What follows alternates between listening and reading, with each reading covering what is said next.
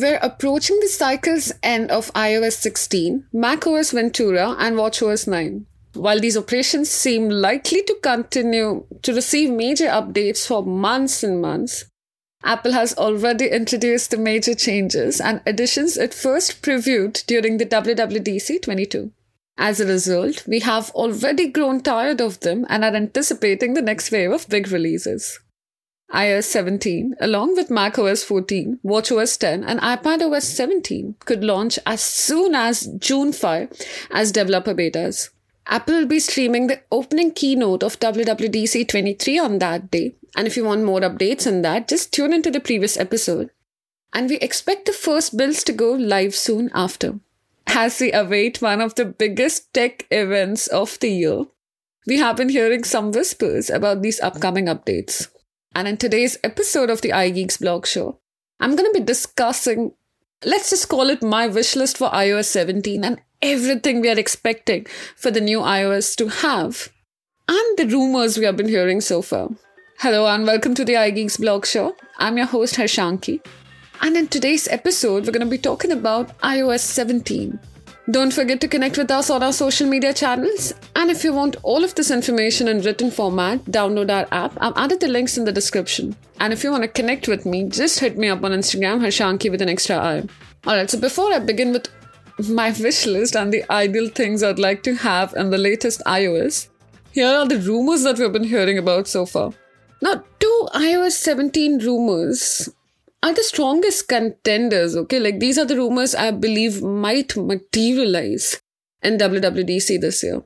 Like, for starters, it appears that iOS 17 won't be jam-packed in terms of new major additions because Apple is reportedly shifting its efforts to Reality OS, the mixed reality headset's operating system. You know, when we initially started hearing rumors for Apple's Reality Pro, I was in awe of the gadget. I loved it so much.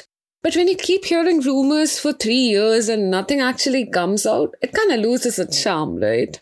At least for me, that's the case. However, it might be different when I see the device in my hands for real, because I had a similar feeling at AirPods Max's launch. I'd just gotten over the anticipation, and the moment I saw that baby, I mean, it was a different feeling altogether.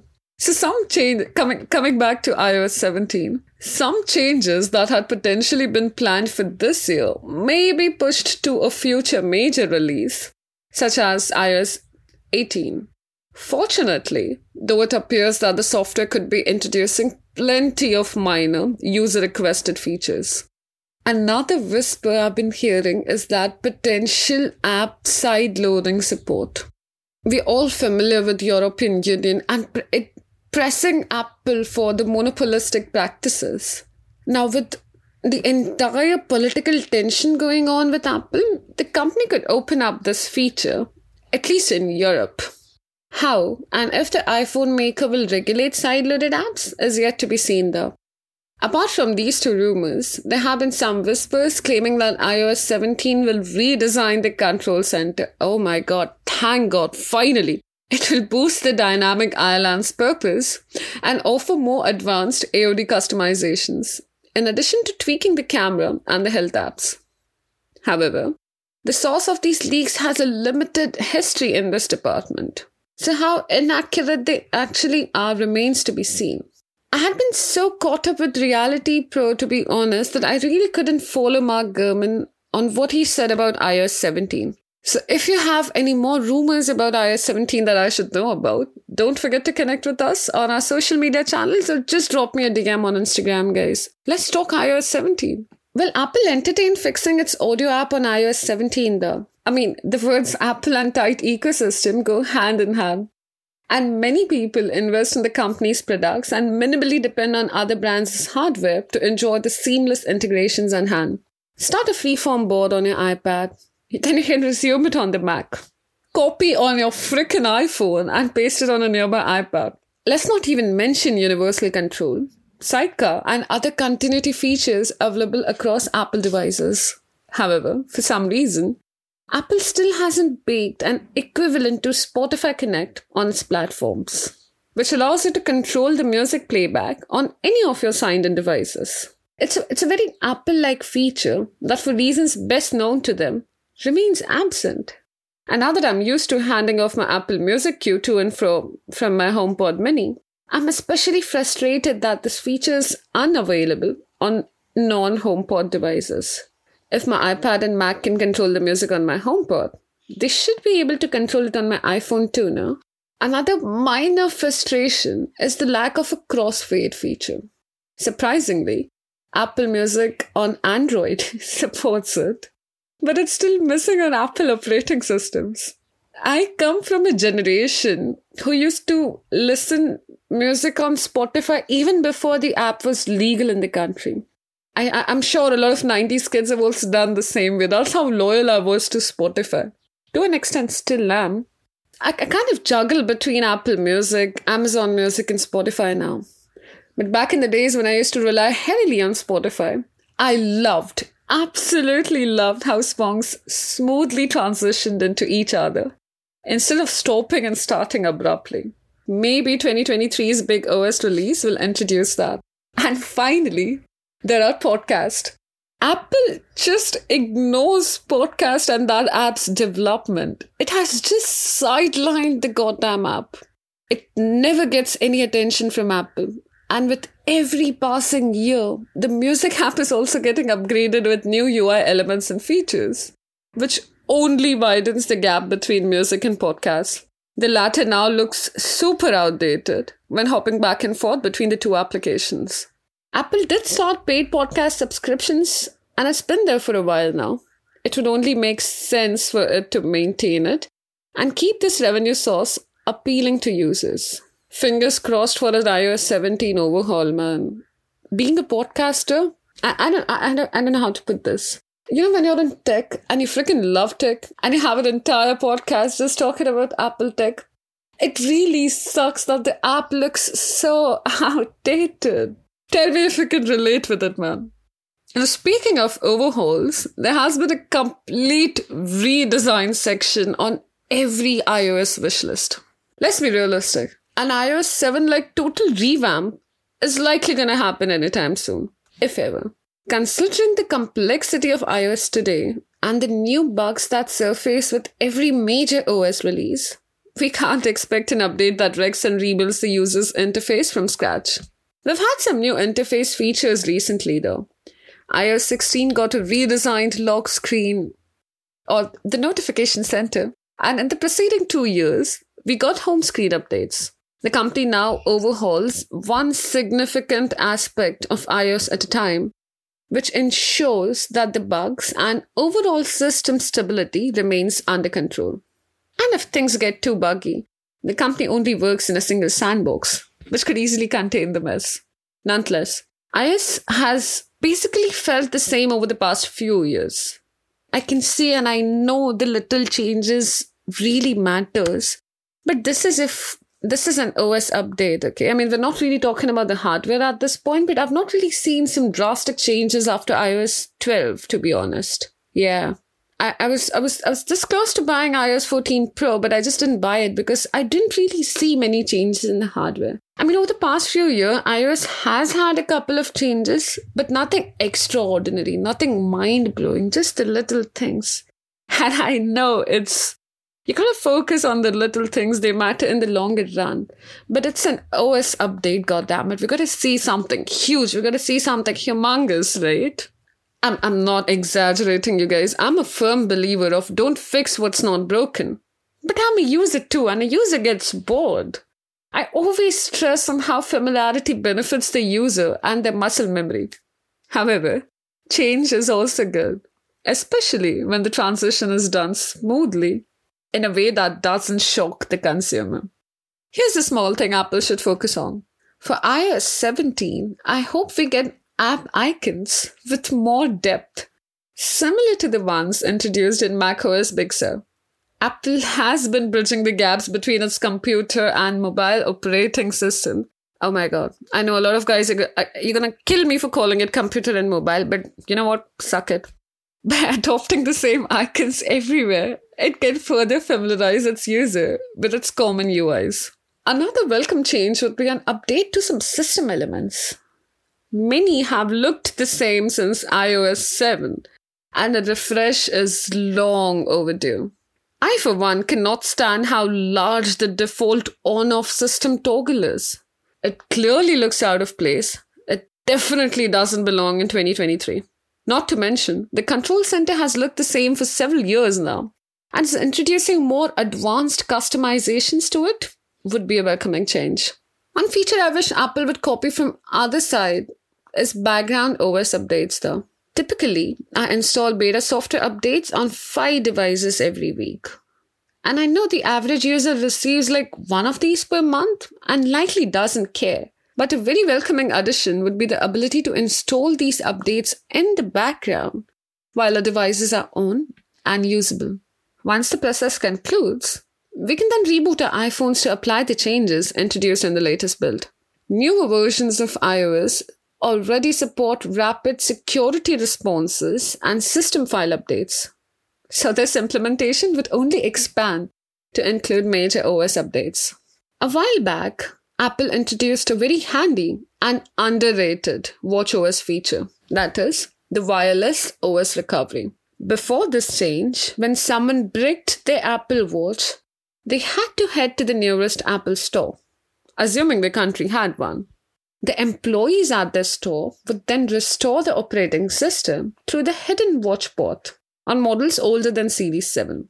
And to make everyone's life easier, users, in many cases, now can just rely on their iPhones to revive their dead watches. I certainly could see Apple introducing a portless iPhone down the road. It may not be iPhone 15 or 15 Pro, but it will likely happen with this decade. The company has already figured out wireless charging and wireless data transfer, which leaves us with OS recovery. And right now, if someone bricks their iPhone, they connect it to a Mac or Windows PC through its Lightning port. They then depend on the computer to flash the operating system. If Apple plans to go portless, even if it doesn't, a handy addition would be the ability to restore a dead iPhone using another nearby iPhone, iPad, or Mac through the same watchOS mechanism. And this would spare the users the need to deal with cables, and it would also bring iPad a step closer to us becoming a PC replacement. iMessage. iMessage is so popular in a lot of countries, particularly in the US. However, many regions don't depend on this platform for texting whatsoever. In some areas, people solely rely on WhatsApp, even for formal and business communications, while others rely on instant messaging apps, such as Line or Twitter or Instagram. When someone with an iPhone texts an Android user, the message is sent as an SMS, which means that without third-party IM apps, users on the two different platforms can't exchange high-quality media, files, etc. Now, I'm not saying by incorporating RSC, the blue-green bubble issue will suddenly be resolved, or that Google will stop calling on Apple to implement it.